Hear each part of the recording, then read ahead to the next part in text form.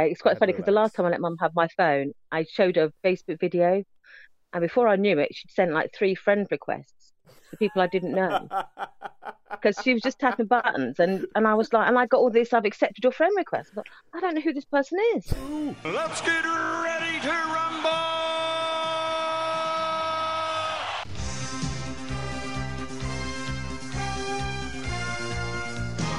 Hello and welcome to a special Netflix versus cinema. Now, a couple of weeks ago, this film, Charlie's Angels, was released, and for some reason, this film, more than any other film that's been released this year, more than your Little Women's, more than your Bombshells, has made me want to actually sit down with somebody and have a real good conversation about gender politics in films. My name is Tosin, and I am, well, usually based up in Coventry in the Midlands. I'm now based in Romford in Essex, speaking to you from my sister-in-law's bedroom. And joining me are Sharon on the Isle of Wight Hello, and Holly. hello. And Holly, a London correspondent in London. Oh yeah, where else? Hello.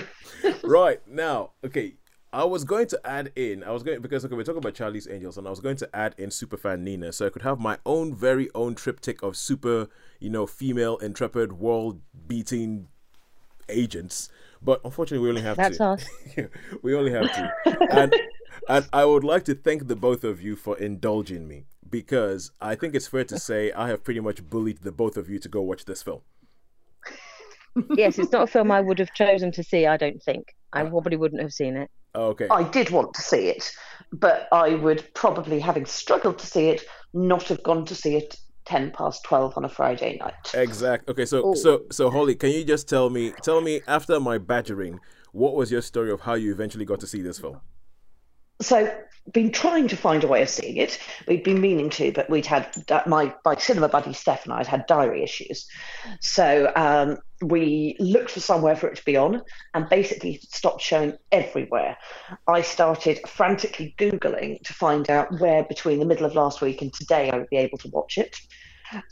Established that up to and including, going an hour or so's drive in each direction, that was fine.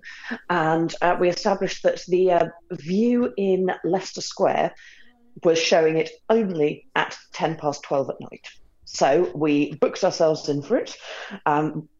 We met in town in a nice civilized hotel bar at about 10 o'clock on Friday night, had a couple of very nice drinks, and then settled ourselves into a cinema with only four other people in there. Yeah.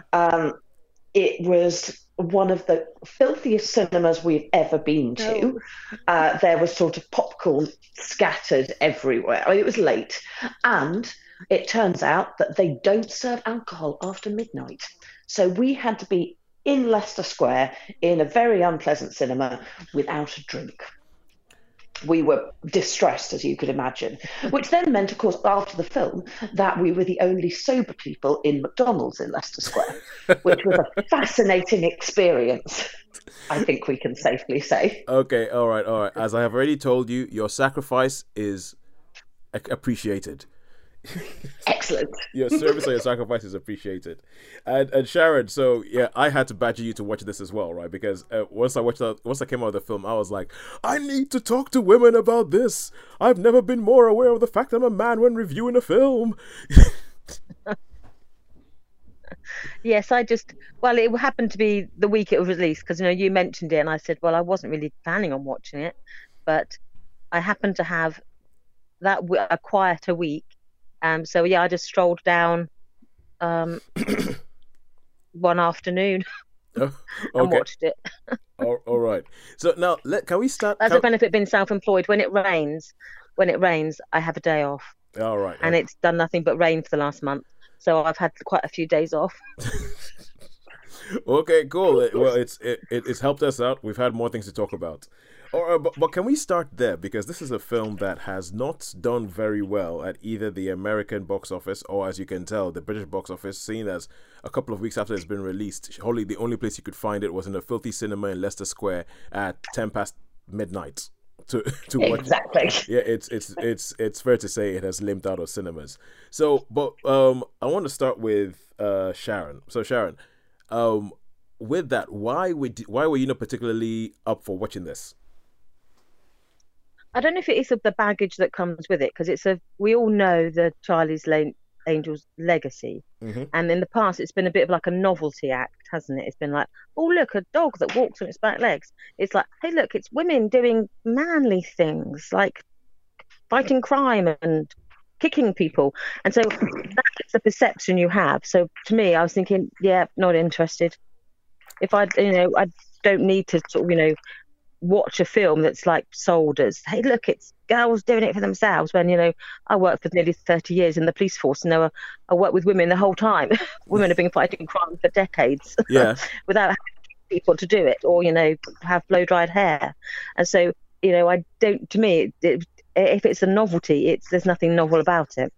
Because you remember when the TV show was around. Yes. Okay. And was that the kind of thing you got from the TV show? Yeah, it was. Yeah, like hey, like I can be glamorous and fight crime, and hey, look, I can drive a fast car. And you think, really, that's your selling point, is it? And so to me, I didn't buy into that whole, that I didn't buy into the package really. All right. It's not something I'd rather in the 70s. If we had a choice between Charlie's Angels and Starsky and Hutch, I would have watched Starsky and Hutch, and in my house, we all would have watched Starsky and Hutch. And then in the 90s when it came out, I thought, I was so not into girl power in any of its incarnations. And so when it came to the cinemas, I was just like, no, thank you. And so now in this sort of like post-feminist Charlie's Angels, I'm still not interested in what you're trying to sell me. Oh, okay. So it's not really a thing that I bought into. Okay, cool. I find that fascinating. I find it absolutely fascinating. All right, and Holly, you said that you were definitely wanting to watch this, but yeah. I wanted to see it because we'd seen the trailers and thought it looked like it was going to be a lot of fun. Okay. And in general, it's Elizabeth Banks, and my views are usually that I like what Elizabeth Banks does with films. Yep. So I was walking in feeling, a positive about the idea of it. I liked the cast. It looked like it was going to be a fun film. I wasn't expecting profundity, but it felt like it was going to be an enjoyable watch. And I know exactly what you mean about sort of the historical gender stereotypes. Excuse me just a second, Max, stop trying to eat my Christmas presents. Cats are participating. It looks like to me like it was going to be much less than the original. This is going to be a film about scantily clad women running around, fighting crime as a novelty act. It didn't feel in the same way as it always felt the original series had been made as a series about women for men. Yeah. If that makes sense. Yeah, it makes a lot. I think I agree with you totally. Yeah. Yeah. So okay. So with this, right? And we will talk about the film in a second, but I do feel like this film is highlighting a sort of like a bigger thing. I mean, ever since the Me Too movement started, and I mean nowadays we're getting a lot more films, a lot more high-profile films which are directed by women, which is a good thing because for me, I say as a man, it's sort of like.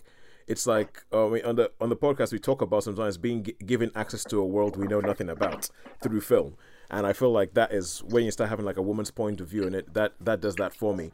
But so hang on, what were we just talking about? We're talking about the film. We're talking about So this film, okay, we had this happen with Booksmart, and we've had it happen with Charlie's Angels, where the filmmaker has come out afterwards and complained that people have not gone to see the film because of sexism.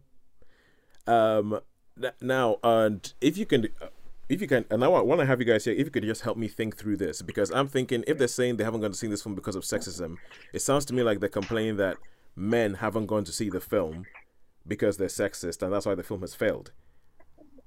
Would that track? It sounds like the complaint, doesn't it? Yeah.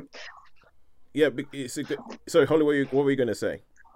I was just going to say, though, I think that does sound like the fair definition, but I think it also leads into something a little bit more. It's not just men who haven't gone to see it. what it really says is that people haven't gone to see it, and is the expectation that they haven't gone to see it because it's a film that they see being for women, a film that they see being about women, a film they see as being made by a woman. What does that? It's more than just men haven't been to see this film. Yeah, because because in my head I'm thinking, all right, if no men went to see this film but all women went to see this film, you would still have a hit on your hand. Yeah. So absolutely. What they're saying is that when they say because of sexism, they're pretty much, in my head, and this is what it looks like, they're not just accusing men of being sexist, they're accusing women of being sexist for not going to see the film as well. Yeah. So what do you guys think about that? If somebody, I mean, this is totally my interpretation that I'm thinking, but so essentially you've made a film made by a woman, made about women, and women are for some reason are thinking, no, I'm not going to go see that. So what do you guys think about that? I think you've got an element of what sort of we both said earlier on about the legacy of the original series. Okay. And that it came from a place of being trite and saying it's like a series about women for men, where women are women. It's a talking dog. Gosh, yeah. Isn't this novel? And I think there's probably an element of that. There's also that you and I half touched on around advertising and how much it had been advertised, and the fact that it actually seemed like it had been relatively low. And I don't know if that ties into anything other than not having been very good advertising. Oh, so you think like, possibly whether you had somebody who just didn't believe in it in the studio, or something like that. Yeah, I don't know if they knew quite how to market it. Are they aiming this, because it's obviously a younger demographic of the cast, sort of scaled down appropriately. So they're women in their 20s, early 30s. So whether they're aiming it at young women to say, look, this is a film for you. This is your version of Fast and Furious, because they made references to Fast and Furious in it, didn't they? Yeah, and so where they're saying, look, the boys have got their film. This is for you to get behind this film. In which case, the marketing didn't work in that regard, because when I was there, the people who were in the cinema with me, I know this is the Isle of Wight we're talking about here, but it wasn't a teen-heavy audience by any means. It was probably people who probably would have remembered the original film, maybe the 90s version, but it certainly wasn't full of teens. So if it was aiming at saying to young women, look, we're making your version of Fast and Furious so that you can get behind this and enjoy it in that same way that maybe young men get behind Fast and Furious, because that's a film franchise that I've not gone anywhere near.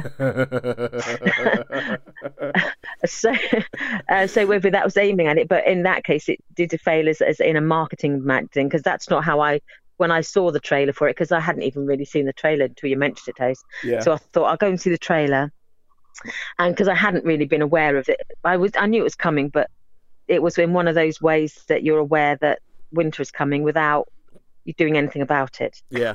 It was not something I made any preparations for, or thought, I must put that in my film going diary. Yeah.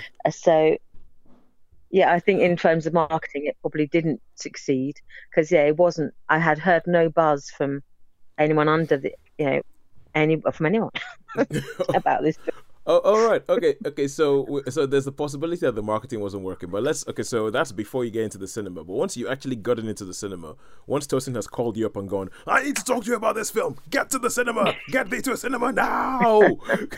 Once Tosin has done that, and you sit down in the cinema, how do you think they did once you were in the cinema? What did you think about the film? Let's get onto that. Yeah, for that sort of action film, I was going to say a lads film, but it isn't really lads because it was lasses. But that sort of lads film, I thought, yeah, they did it well. It was fun. It was they kept the pace up, because when they start launching into car chases, that's where I sort of go, oh, I wish I'd brought my book with me. Then I could have just put my head torch on and read for 5 minutes. and then gone back into the film again after. But unfortunately, I didn't have my Head Taught All book with me on that occasion. But then it sort of kept moving. So I thought, as it moves quite well and it gets on with the story, there's a sort of plot in there, and it did sort of keep you guessing. It's not one of those, because at the beginning I thought, are they really going to be that obvious? Yeah, I know exactly what about it. I thought exactly the same thing.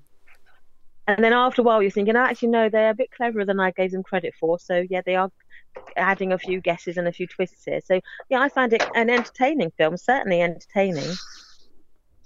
So to me, it worked as an action film, regardless of gender casting. I thought, yeah, it works. It's entertaining. It's got thrills, spills, and it keeps you guessing. So, yeah, that was a yes from me on that regard. All right. What did you think, Holly? Yeah, I would say very similar. There was the odd moment in it where I thought, this feels like it might be dragging a little bit, but the pace was good.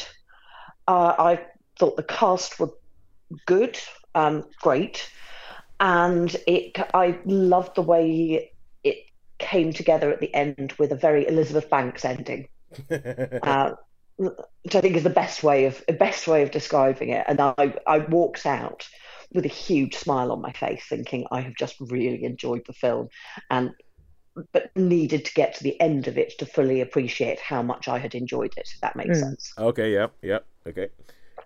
All right. So I have questions going through that and everything, but I think I agree with you. I actually think when it comes to a popcorn spy movie, I think it's one of the best recently, and I include the Mission Impossible ones in it, because the last Mission Impossible, everybody raved about it, and I still don't understand why.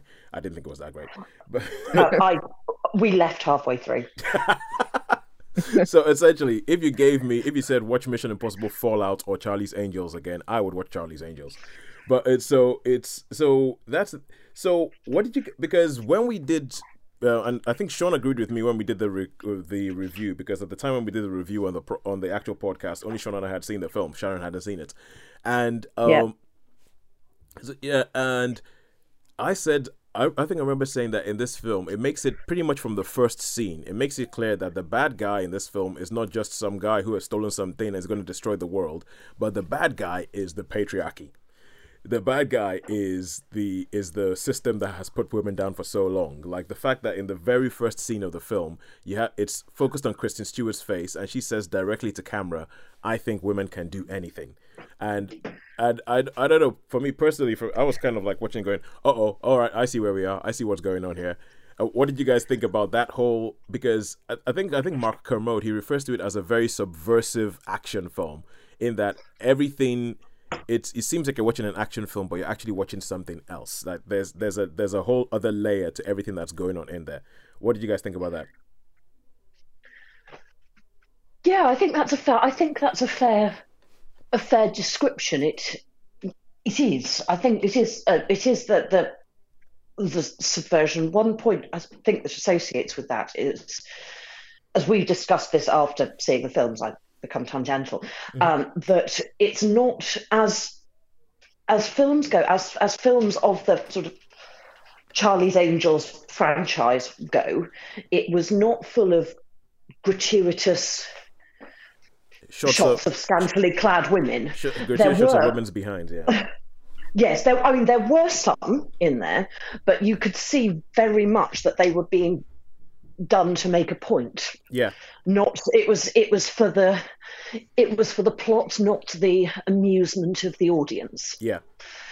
I felt quite strongly about that, in fact. So I think it was the. Yeah, I think subversive is probably a good choice of words, actually, for it. Yeah. That you think this is what you're going to get because you know what a Charlie's Angels film is, and then it's like, oh, no, we're going to give you a treatise on the way women have been treated for years, especially in cinema. Look at how it's going to be different now. Yeah, well, yes, that's a big thing. I mean, Sharon, what did you think about that, about the whole sort of double layer thing of it's about them trying to stop the world being destroyed, but it's also about them trying to, like, fight against a system that puts women down. Yeah, I got that, and yes, in some degrees, I agree with that. Yeah, it had that sort of it sets up the usual trope, didn't it? And then it sort of turned it on its head in a number of cases with certain characters you introduce, thinking, oh, I know what your role you're playing. You're going to be this character. And then they sort of flip it. So, yeah, I understood that. Yeah, they got that, they're trying to not reinvent it, but like reclaim this sort of film where these traditional roles that women have played, they're just turning them, and then the secondary roles again, sort of turning them a little bit, so they're not just the cutout shapes that you be so familiar with in sort of like action cinema. But yes, I'm not sure if I all entirely buy into it, but then I've never. Well, it's difficult, isn't it? To when you put your own. We always bring our own thoughts, and every film we see, we put our own experiences on it and our own opinions on it. Mm-hmm. And so I've my sort of opinion on, having grown up in a sort of male household, having worked in a completely male environment, and now I'm working in a male environment now. I've always had a different view on these things of what are gender roles, because I've never really bought into them at all. So for me, when they say, oh, hey, women do this, it's like, well, yeah, what's the point you're making? If you're trying to make that as a point, to me, that is the sexist bit, by even having to say that, because it's just like, well, yeah, why are you stating the obvious? Why do you need to go out of your way to state something that is blindingly obvious? I don't need to be told that when I've lived it, so that's the sort of opinion I bring to it. So I always find that I have sort of, I'm thinking, well, you're telling me something that is blindingly obvious. So that's where I always come from at these films that are aimed at women. I'm thinking, right. What's the point you're making? Okay, cool. All right. I have a couple of questions then in that case. I mean, generally speaking, with this whole thing about saying, the film didn't do that well because of sexism and all that, do you think, the both of you, that should women go and watch a woman in inverted commas, so like either having women in a starring role or directed by a woman director or anything like that, should women go watch a woman film to help more women films get made? No. I think women should see the films they want to see, regardless of who it's made for or by. I think I would totally encourage women to be involved in any aspect of filmmaking, directing, acting, casting. I don't know what the non-traditional roles are, camera crew, all of these other things. I would say, women should do what they would choose to do, rather than what they've been steered towards. If they're interested in directing, then they should direct. Okay. If they want to write, they should write.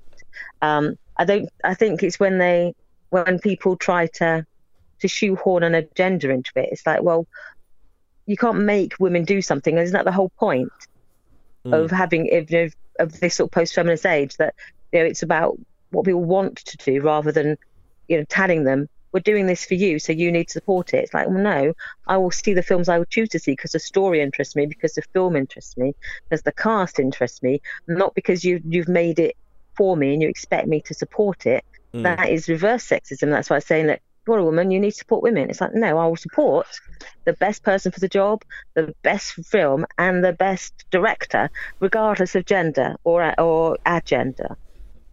All right, very well. Does that make sense to you? It makes sense to me. It makes sense to me. But as I said, I am very, very aware of the fact that I am a man. So I'm just gonna okay, cool, yeah. I'll just ask the question and sit back. And And Holly, what do you think? Yeah, no, I'm very much the same. I think people should go to see films that they want to see. It shouldn't matter who's made them. But there should be no more nor less attention given to films that are, made by women. They should receive equivalent advertising. There probably is an element of needing to sort of, us as society, needing to think about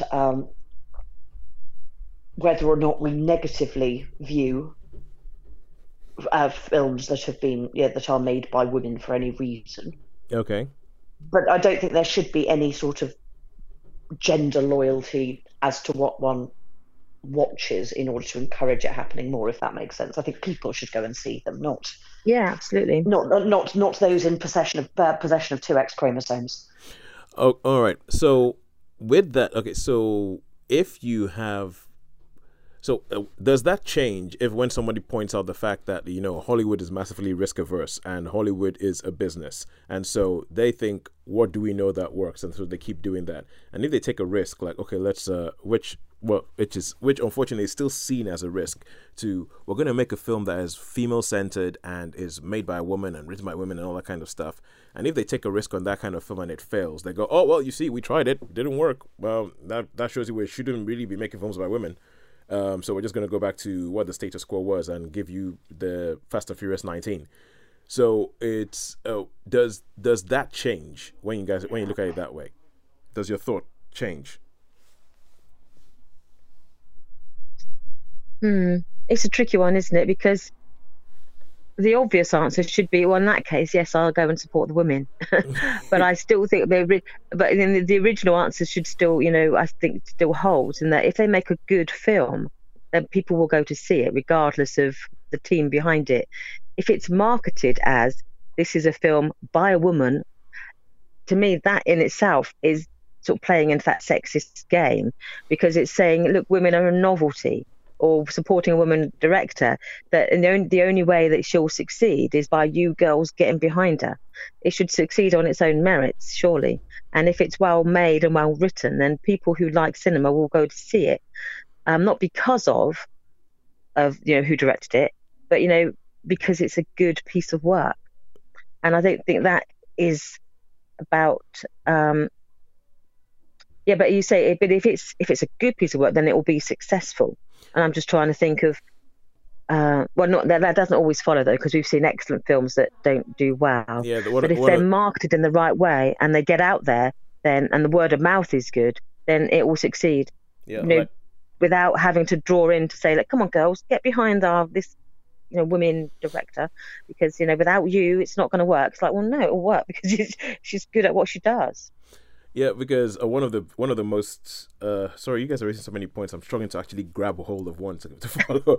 but one of the most sort of stark examples of what you were just saying was the Shawshank Redemption, which bombed in the cinemas on its original release. People nobody went to see that film. And it was only later later on, through repeat viewings and home video, that people were like, oh my God, this is an amazing film. And it's sort of so it's not always the case that if you make a great film, people will watch it. So, and because it's this sort of weird business that I think, as William Goldman wrote, he says, nobody knows anything in Hollywood. It's the case of the films need as much help as possible to find an audience to begin with. And I follow okay, because for instance, I'm black. I mean, I've mentioned this before, because I think that there is some sort of similarities between what you're essentially what anybody who is not a white male in Hollywood has to sort of experience. So when they finally do give a black person some money to go make a film, there is usually an opera of a whole bunch of people going, guys, we got a black film. Let's go see it. Come on, organize. We'll get you a bus, many buses of people. Go watch this film, because if not, they're not going to give us another one. and I know there's certain aspects of that. And I'm kind of like you. I kind of say, well, quite frankly, is it any good? Is it a subject that interests me? But I still, at the same time, I do still see but we need. But if I understand the fact that Hollywood will say, well, when we did it differently, nobody went to watch it. So we're just going to keep doing the same way we do it, because all people want to see is strong white male action heroes.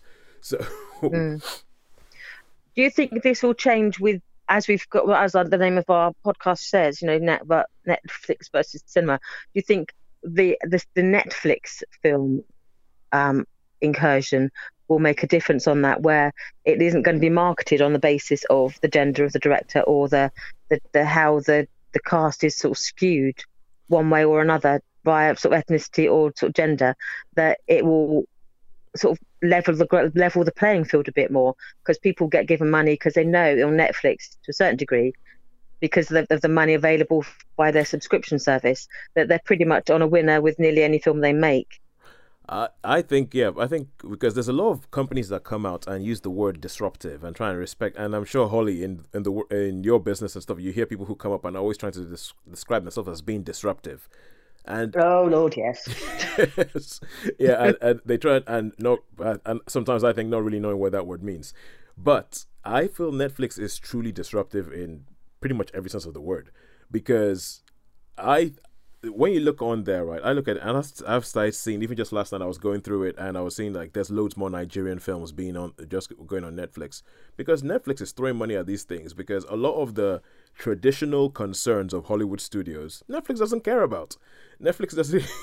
Yeah. It's like, well, we're gonna have to go do like this massive advertising campaign to make sure that people watch this film. Netflix is like, yeah, we don't care. We know what people are watching anyway, and all we know is that if they watch this kind of film, we'll just recommend this kind of film to them. They're probably likely to watch it. So, Yeah. so it's, yeah, I do think Netflix will change it, because Netflix will just go, all those films that Hollywood for years has been reticent to make, Netflix is like, yeah, we'll try it. We've got the data. We know if it works or not. We know if it's for us or not. So I do think it will change, and I think Hollywood will scramble. It's the same way how in the 70s it sort of changed, where people were making, like, or 60s, 70s, when they made Easy Rider. Yeah, so the independent film suddenly became the king of Hollywood, didn't it it? became box office, and and then Hollywood studios started scrambling like crazy to try and find their own independent film and how to sort of replicate the success of Easy Rider, because obviously that was something that they would have thought would never have worked beforehand, and all of a sudden it did, and then they're like, oh, sheesh, good lord, quick, we need some of that.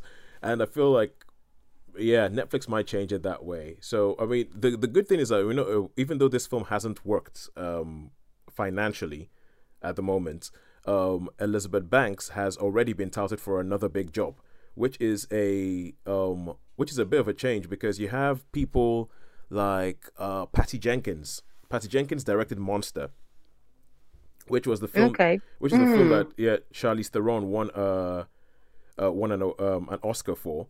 And even though the film won an Oscar, it was not particularly a financial hit. And Patty Jenkins did not direct another film that I can think of until Wonder Woman, which is I think it's a big gap. Yeah, I think it's about a decade.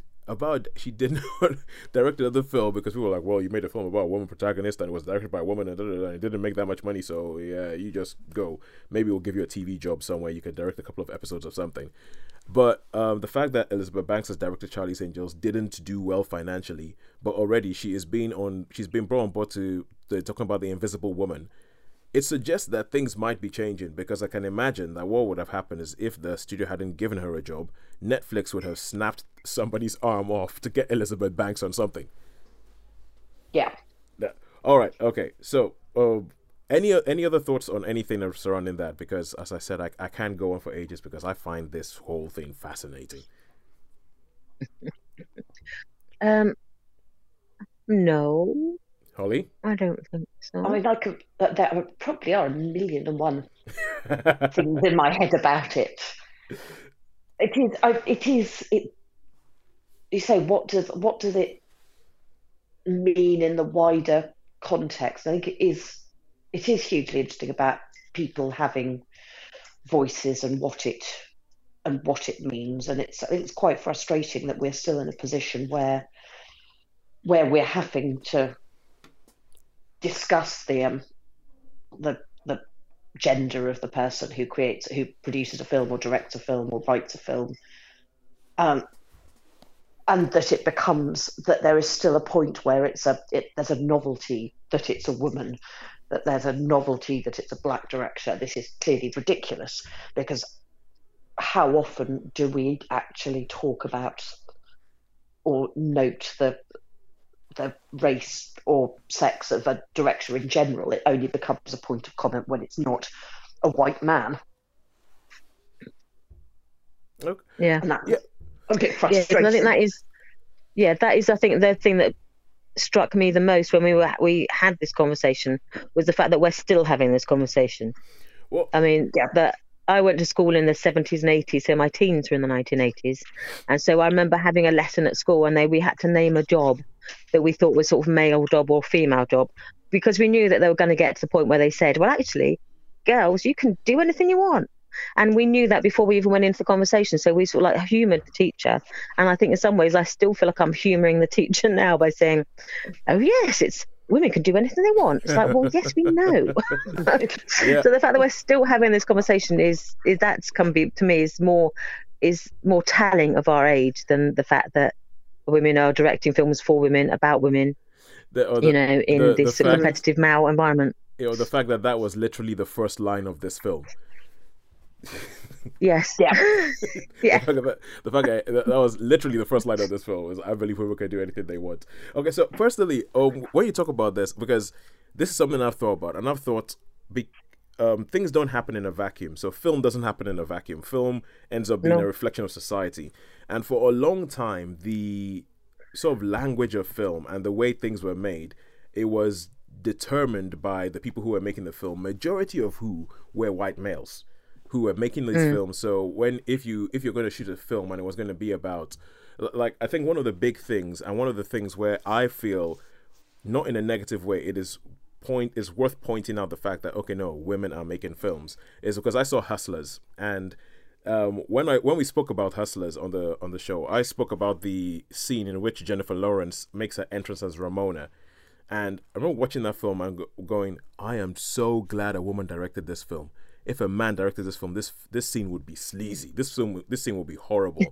But that scene, the scene where she comes in, even though she's in a strip club and everything, I think it's a masterpiece the way the scene is put together. And I was reading something by the director Lorraine Scafaria the other day. Is it Lorraine Scafaria? I'm gonna have to do another one where I apologize about mispronouncing somebody's name. But she said that they saw when Jennifer Lopez did the dance number that she did, and they went, okay, how do we film this like the stunt that it is? And I think that's the fact that she sees a woman do something like that. She goes, this is a stunt. We need to film it like a stunt. And I was really, really glad to read that, because I've said, when I saw that scene, I said, this is a bit like when Tom Cruise does his own stunts and they film it in such a way to make you know that is Tom Cruise doing it. The way they filmed it, they filmed it in such a way to say, this is Jennifer Lopez doing this. And it wasn't about, oh my God, look at her. Oh, she's hardly wearing anything. Oh my God, oh, isn't she hot? It wasn't about that. It was about, look what she's doing. That is just impressive. And I think the fact that it was directed by a woman played a lot into that.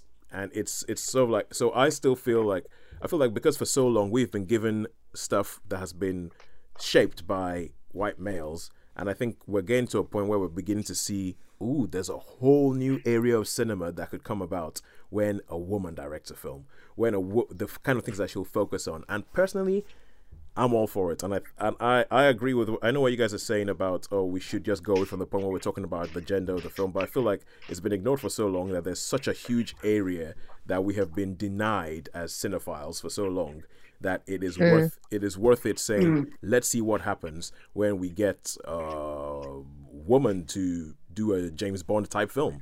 What do we focus on?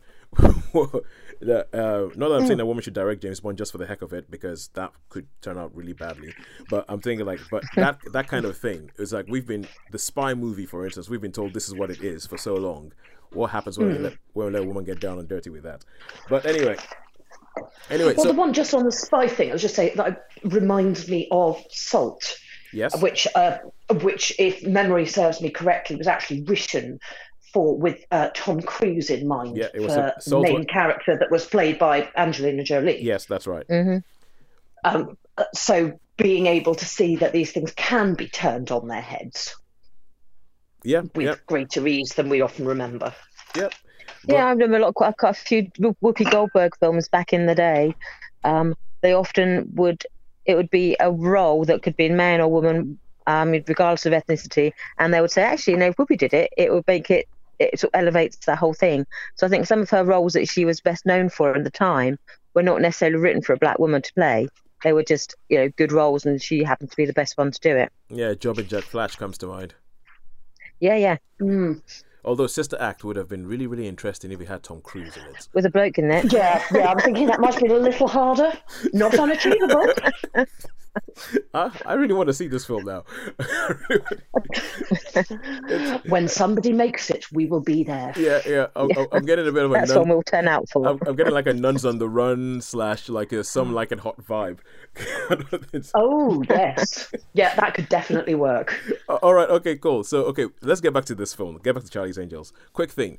I'm springing this on you. I don't think you guys have thought about this. What was your favorite scene in the film?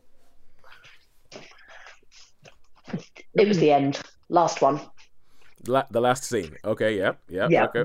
We were... Possibly followed up slightly by the obligatory bits in the credits.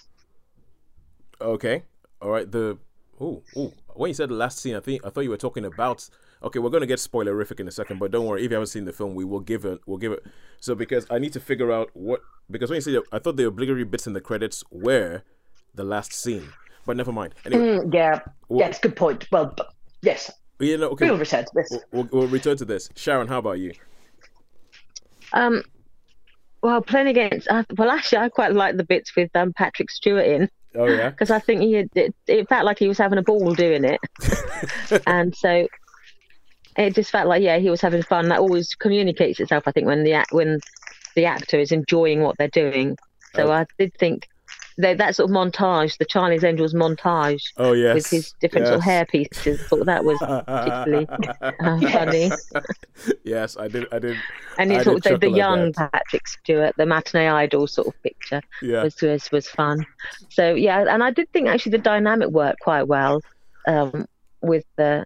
Within the three angels. With the three angels. Yeah. Actually quite and again, Kirsten Stewart, I wasn't. We tend to as always permanently associate Kirsten Stewart with slightly dour characters, don't we? She's never very jolly. Yeah. And so the fact she'll that never escape Twilight. No. And even though Bella herself, she was a bit more dour than Bella than the books was, but even so, she played it as in a particular downer. She was always in a bit of a bad mood, wasn't she? Yeah. Yes. I think that sort of communicated itself to a lot of her other films she's done, where she just seems to be in a bad mood when she made it. All right. But this one, it's sort of nice to see a happy Kirsten Stewart. Yeah. Kristen Stewart. Yeah, I agree with you. I thought the dynamic actually worked quite well. I thought that they gave everybody something to do. I know that there's a scene where Naomi Scott's character stands up and goes, "I want to go. I want to be. Don't put me on the sidelines." And I was watching that going, this is a comment on what that kind of character usually does. Like because the Naomi Scott character, you mentioned Fast and the Furious earlier, Natalie Emmanuel, she plays a very similar character who comes into the Fast and Furious franchise. I think round about Fast and Furious 7, she plays a very similar character, and she pretty much does get put onto the sidelines. And I feel like it was almost kind of, Holly, like you were saying about the whole Elizabeth Banks kind of thing. I think it's almost kind of like a pointed thing about films like that, where Naomi Scott is like, she's the clever clogs, and she's like, I don't want to be on the sidelines and everything like that. And the response that was said by Elizabeth Banks herself was like, why do you even think you're in this meeting? But I thought that they gave each one of them a distinct character, and they gave them something to actually play with. So Holly. Yes. Yeah, Holly. Yes. Oh, so can you tell me? Oh, okay, we're gonna get spoilerific here. So if you haven't seen the film, go find it somewhere at Leicester Square at midnight, then come back and listen to this bit. So when you say the final scene and you talk about the bits in the credits, talk to me about the final scene. So, there's the two bits to the final scene. There is the point where everybody gets taken down, and suddenly everybody has been knocked out by the magic knocking out stickers. Okay, yes, and you've got all of the, and there you have all of the angels from all around the world there helping. It's reminiscent in Elizabeth Banks style of the end of Pitch Perfect 2. Yep.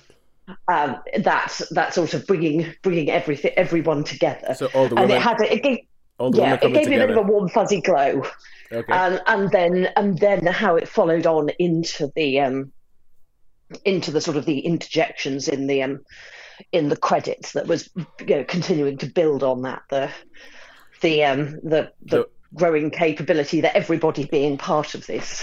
Well, yeah. Okay, you say everybody. I would say more pointedly, every woman. Yes.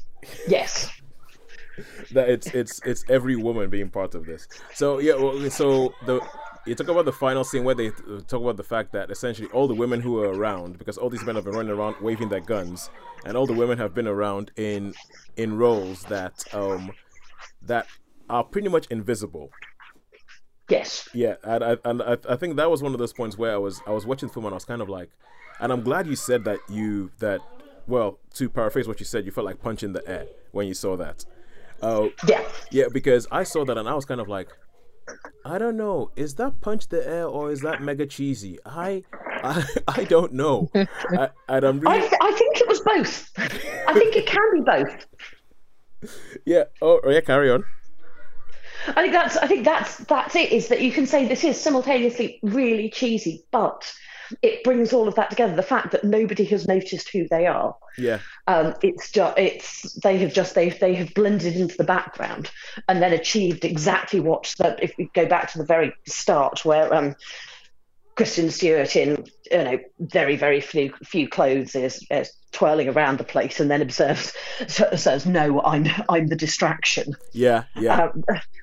And it's this sort of smoke and mirrors that's clearly been going on, where you've got the flashy look at me bits, offset with the you haven't noticed what's actually going on, sort of smoke and mirrors, sleight of hand stuff. You've been ignoring us because we're women, but hi, guess what? Boom.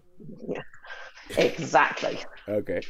All right, cool. Yeah, I get. And then you talk about the sort of like end credits thing where they have this whole thing about Charlie's Angels, and they talk about, because the whole idea is that Naomi Scott is now going into her training to become a full-blown Charlie's Angel, to become a full-blown angel rather, for the Townsend Agency, and the idea is that she's being trained by all these people, and there's some cameos in there, like the first person she meets is actually one of the original angels from the TV show.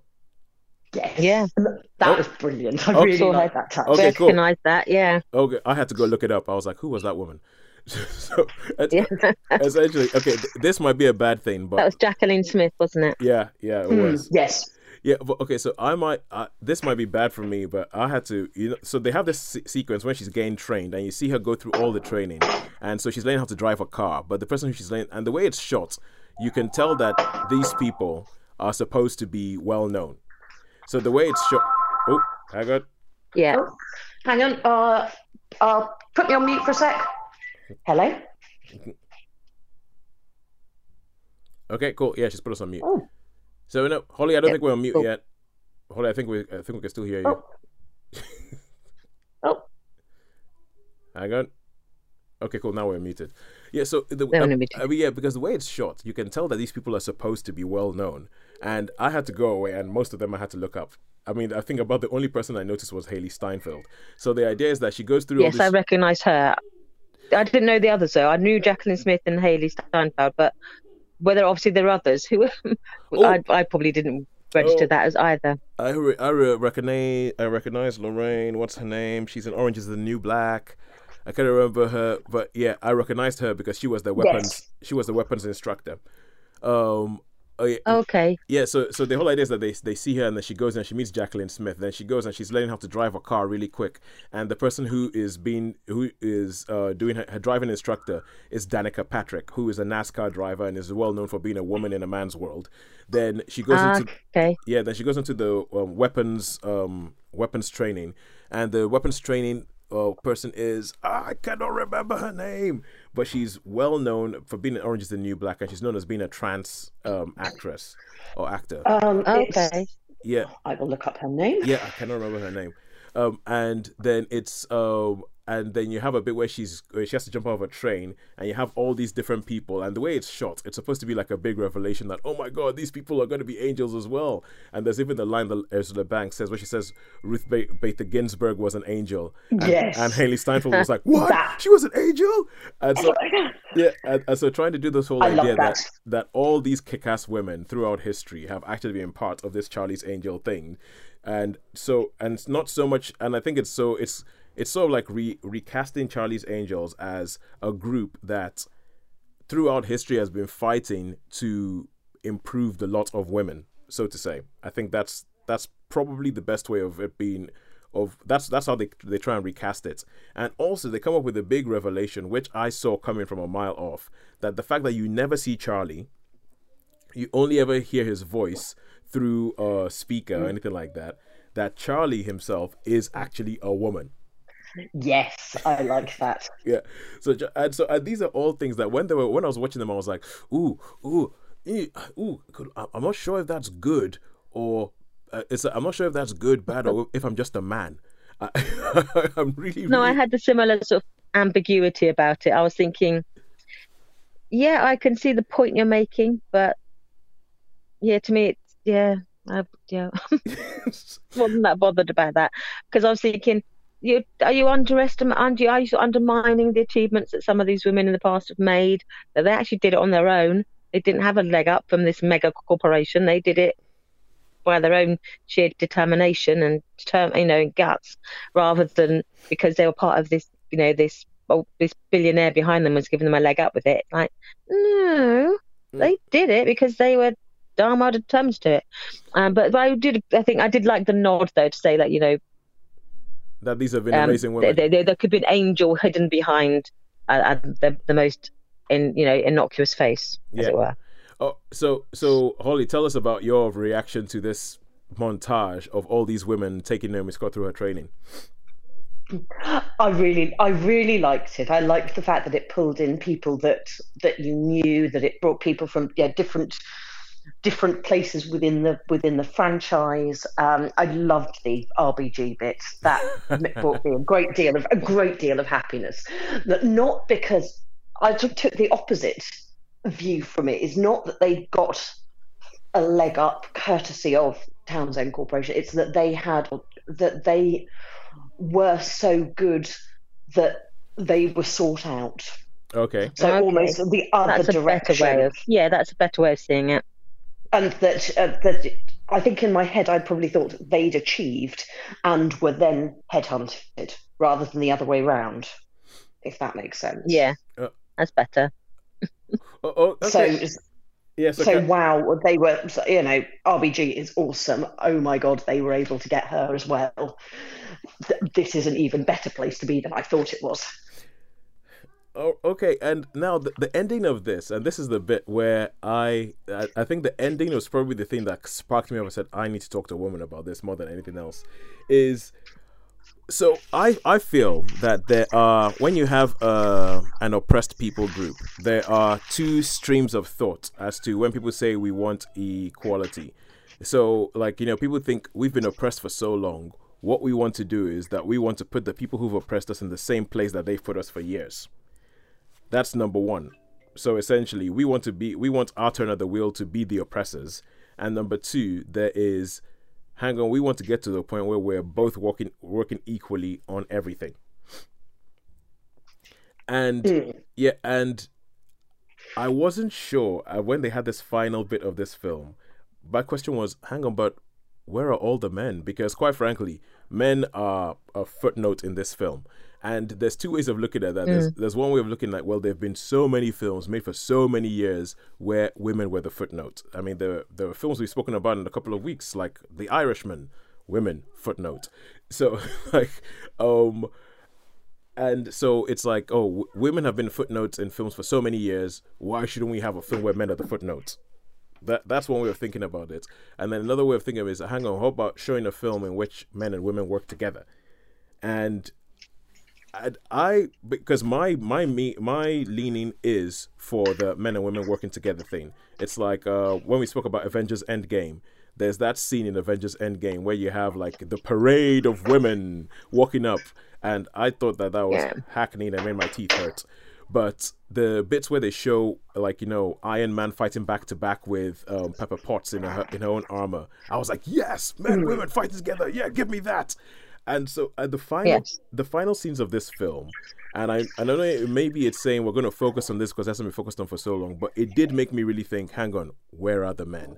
And are you saying you want a world in which men are kicked to the curb and women are put to the fore? Because that's just as bad as what we've had for ages, just the other way around. Yeah. So that just makes me think of the Two Ronnies thing, doesn't it? The worm that turned, and you think it becomes silly. I was just thinking of just Diana Dawes towering it over all these weedy men. And so that's what I think of in those terms. So I would say, no, we want it to be where it's no longer an issue, that women and women are working alongside each other for the same goals. Yeah.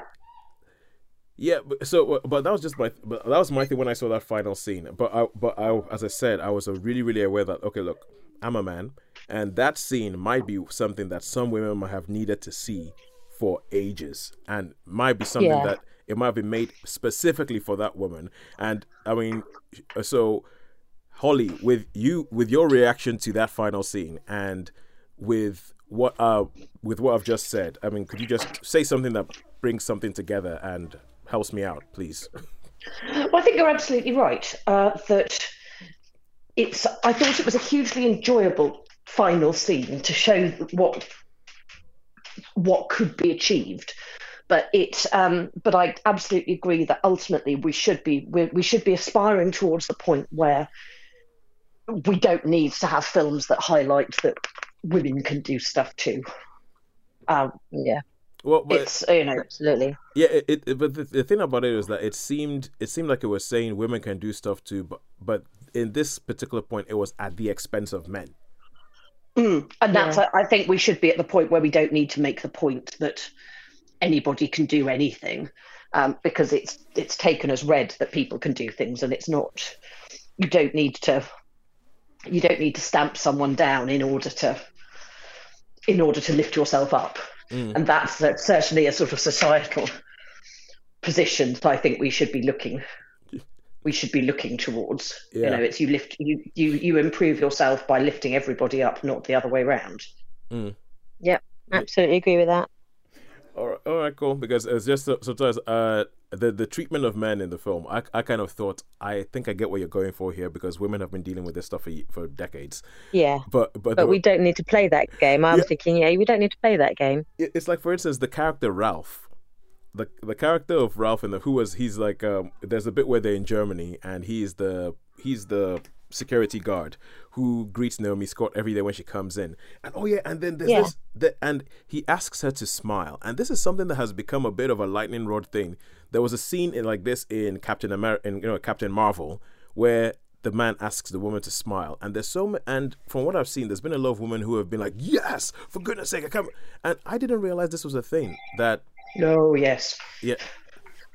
Yeah, I didn't realize it was a thing, like, women being asked to smile. I mean, so Holly, it was, you just responded saying, "Oh yes," right? Oh yes, very, very much so. It is a regular thing in life is, smile. It's not that bad. You'll look prettier if you smile. And I've been walking down the street lost in my own thoughts and had somebody to say, smile. It's not that bad. I've had that I had that in a pub sometime, and I was waiting to order a drink, and the guy standing next to me said something, and I sort of half smiled because I wanted him to go away. And I go, "Oh, you look so much prettier when you smile." What? I'm so glad that my worth in life is connected to how pretty you think I may or may not be at this precise moment in time, based upon how cheerful I'm feeling. I managed to not swear, but it was close. Okay, very close. I find this totally fascinating because, I mean, if I've ever told anybody to smile, for me, I'm pretty sure I've said that to men as well. I mean, because I'm Nigerian, and we even have a saying in Yoruba, which is "fẹ̀yìn," which literally means "show your teeth," i.e., smile. and it gets said to everybody, like, left, right, center, usually by parents to kids when kids are in a sulk or something like that. But boys get told it just as much as girls get told it. So when all of a sudden it showed up in Captain Marvel, and people were up in arms going, "Yeah, finally! Oh, can't believe it! Yes, another man asking a woman to smile," and I was literally like, "Wait, what? What? This is a thing?"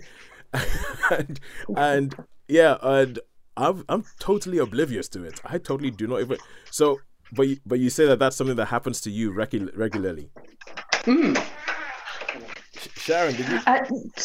Less nowadays, I will add, as I am significantly closer to 40 than 30. It's reduced over the years, but that sounds like a whole other conversation. Oh yes. That sounds like a whole other big, hairy conversation. Yeah, we can save that one for another day.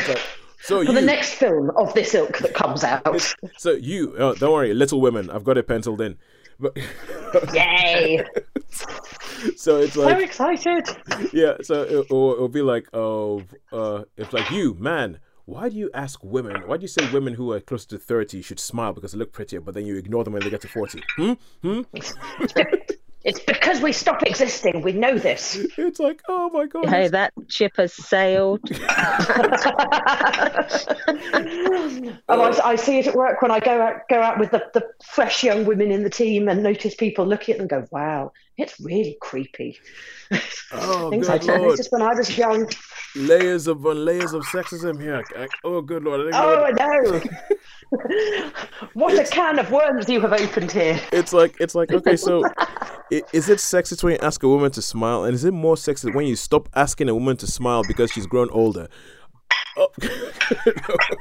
Yeah, very difficult questions. Okay. So but first up, okay. So that moment where Ralph asks her to smile, and she has like a look on her face, and I think there's some filmmakers who have made a point of putting those sort of moments in films. So they've made a point of putting the moment in the films where a woman is asked to smile and what her response is like, because it's like a lightning rod for a lot of women. But then when I talk about the treatment of men, then is this Ralph guy, he ends up getting killed by something that Naomi Scott does, and it's. Hang on, is somebody knocking things around? Is someone opening a microwave? Yeah, that's me. Okay. Actually, I wasn't. I was putting cutlery in a drawer. Okay. I told you, I have to multitask. Okay, cool. Do it quietly. Wrap them in cling film or something. I've done it. Finished. Okay. All done. All cutlery gone. All right, cool. So he gets killed by something that Naomi Scott does, and it's kind of not really noticed. It's kind of there's a bit of it that feels almost like they go, yeah, well, but he was a sleazeball. He asked her to smile, therefore he deserved to die. And Yeah. and the way it's treated, and I'm kind of like, whoa, I find that a bit problematic. I find it a bit problematic. Yeah, agreed. Yeah, I find it Not a good moment. Yeah, I did not. I was like, I mean, they show a little bit that the character herself feels bad about it, but then it's just totally just ignored. For about a minute. She was, less than a minute. It was like, oh, well, poor Ralph. Oh, okay, moving on. So there was bits about this where I was really enjoying the film. I was like, okay, cool. You're showing me a world that haven't existed. You're showing me that this whole smile thing is a big problem. But at the time, I wasn't sure whether the film was militantly against men or just trying to pick up women. And there were little things about that, like, the fact that there's pretty much no man in the film who's any good. Yes. And the fact that the man gets killed, but it's all right. Jimon Hunsu, he's good. Yeah, he's good. And dead. Yeah. Yeah. He's good. They had like Noah Centino, whatever his name is, the one who plays the geek who works with Naomi Scott. Yeah, the geeky one. The geeky one. Yeah, and he kind of has like they pretty much make him the damsel in distress, which was kind of funny. But which is because they make this big hunky guy with a massive following, they make him the damsel in distress, and I kind of enjoyed that. But apart from that, I was just kind of like, there were bits where I wasn't sure whether this film was saying women rise up and take down your oppressors, or whether it was saying we have a world in which women can be just as valid and as noticed as men, or whether it was saying we need to get rid of the men and replace them with women. So there were just bits in it that would just make me go, what are you saying? Actually, let's just keep going on. This film is good. I really like Ella Balinska. She should be in more stuff. but yeah, I don't know what you guys thought about that. Yeah, that's one of the aspects of this sort of filmmaking that I'm slightly uncomfortable with, because that's not what I don't think what most women aspire to. They don't want to have a sort of a solely women surrounded by women. They like to have friends with men and women. They like to have a social life or to work with different men, with men and women. And so I think to have it's like, men are superfluous in the way that in some films women have been superfluous. Like, I don't think women aspire to that. And I think when it's sort of this when it's pushed in films, I just think maybe that's why it just turns some women viewers off, because they think, no, that's not actually what most women aspire to. Yeah. They don't want to be in an environment where it is just, all for the women and the men are just superfluous. It's like, no, I don't think that's what we want, and that's not something what I want. So when I see that, I'm thinking, you're not selling me a story here that I'm actually want to buy. Well, I really agree with that. Yeah. Oh, okay, cool. Oh, end of point. Oh, thanks, Holly. No, I think it's absolutely spot on. That's not the world that most people want to live in, expect to live in. So it is a bit unappealing.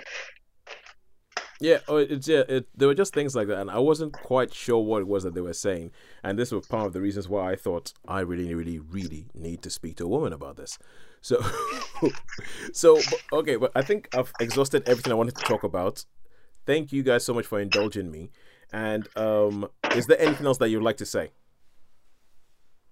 No, I will only say Happy Christmas. Whether you are in an all-female environment or all-male environment or a bit of both, I would say enjoy it. Enjoy the company you're with, and be your best self. Cool. Oh, thank you very much. I will take that to heart. Holly? Yes, I mirror all of that. Happy Christmas, and I'm looking forward to watching it again when it's out on DVD. Yeah, I mean, I have to say, I really, really enjoyed the film. It's one of my surprises of the year, because I really thought... Yes, it was much better than I thought. Yeah, I thought it would be a bad idea, but I really enjoyed the film. I thought it was great. More so than a certain massive blockbuster that Holly fell asleep in the last week. But we would say anything about that. Because I'm gonna shut up because Sharon, you're seeing it tonight. Tonight, yeah. I gather that's what you're talking about. It's like, no comments. Okay, sorry, no comments. Go see it tonight, and then we can talk about it afterwards. And okay, yes, no comments. Definitely no comments. Okay, and seeing as my whole thing about this was that I was so aware that I was a man, Sharon, I would like to give you the last word. Would you please close us out in a typical Netflix or cinemas fashion? Well, you have been listening to Sharon on the Isle of Wight. You've been listening to Holly in London and Tosin currently in Essex. Is it Essex? Romford in Essex, yes. Essex. But we will wish you a goodbye. Enjoy whatever you're going to watch, whether it be Netflix or cinema. And we would just say finally goodbye from me. Goodbye from me. Goodbye from me. And happy Christmas. And I wish you all the best wishes for 2020.